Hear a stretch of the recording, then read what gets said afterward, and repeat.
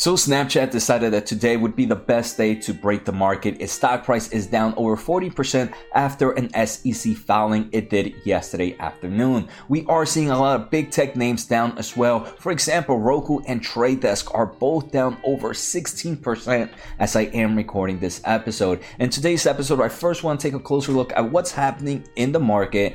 And I hate to be that guy, right? I hate to be that guy. We keep hearing all these bearish news, but I want to share maybe some more positive thoughts about the markets and maybe the bright side of things, right? If this is your first time here, make sure to hit the thumbs up, make sure to hit the subscribe button, check out the pinned comment for my new tech channel where I pretty much just talk about tech news, so make sure to check that out. So let's get started. I do want to thank The Motley Fool for sponsoring this video, and make sure to check out fool.com/Jose to get the top 10 stocks to buy right now. So Snapchat, yep, the company that has this little ghost as a logo. Maybe that was just a forewarning that it was gonna eventually haunt the stock market. Right, so Snapchat yesterday submitted an SEC filing, and they mentioned that since they issued guidance on April 21st of 2022, which was their most recent earnings, the macroeconomics environment has deteriorated further and faster than anticipated.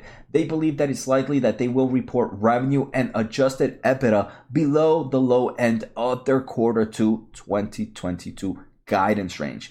And pretty much the thing that broke the market today is this: the macroeconomics environments have deteriorated further and faster than anticipated, right? So investors, it's been a very kind of bearish market right now, and any kind of negative news just kind of gets overly, I want to say, hype, and continues to fuel that bear scenario. Pretty much how it was in about a year ago when everything was bullish, right? And any form of bullish news would just skyrocketed the stock market. Now the opposite is happening. And unfortunately, Snapchat is not the only one, right? We did see recently that Target reported earnings a few weeks ago, about a week ago, and they took a huge hit. And one of the things that they mentioned is throughout the quarter, they faced unexpectedly high costs driven by a number of factors, resulting in profitability that came in well below their expectations. I mean, we did see Facebook stock down about 8.5% today. We see Roku, like I mentioned, down about 16%.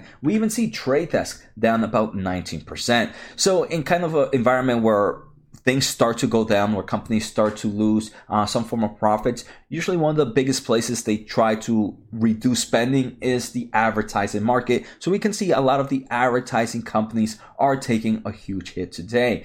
Another thing, today The Verge came out with an article, and they had an internal memo from Snapchat, and Snapchat mentions the following. First, they are planning to slow down hiring.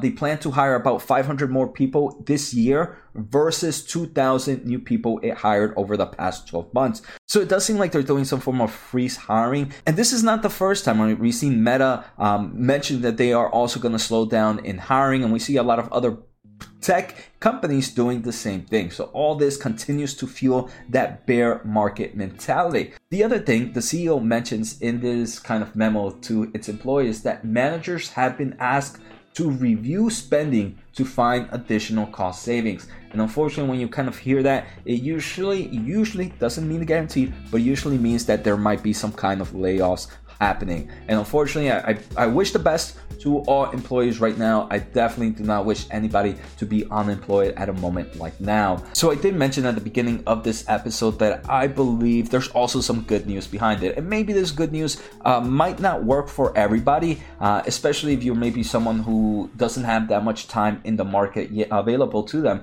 But for someone like me who's just pretty much starting this investing, right? I'm turning 30 this year, right? So I have plenty of time for my portfolios to grow. I believe the prices we're seeing right now in a lot of great companies are sitting at very attractive levels. And I am really trying my hardest to increase my weekly investments by finding new ways to increase my income, because I do believe the prices we're getting now are going to be the reasons I'm gonna have some great returns in the future. At the same time, it sucks to hear that, right? That long term, I want that money now. I do believe in the short term, we might continue to see more bearish stuff like this and more kind of bearish down price action.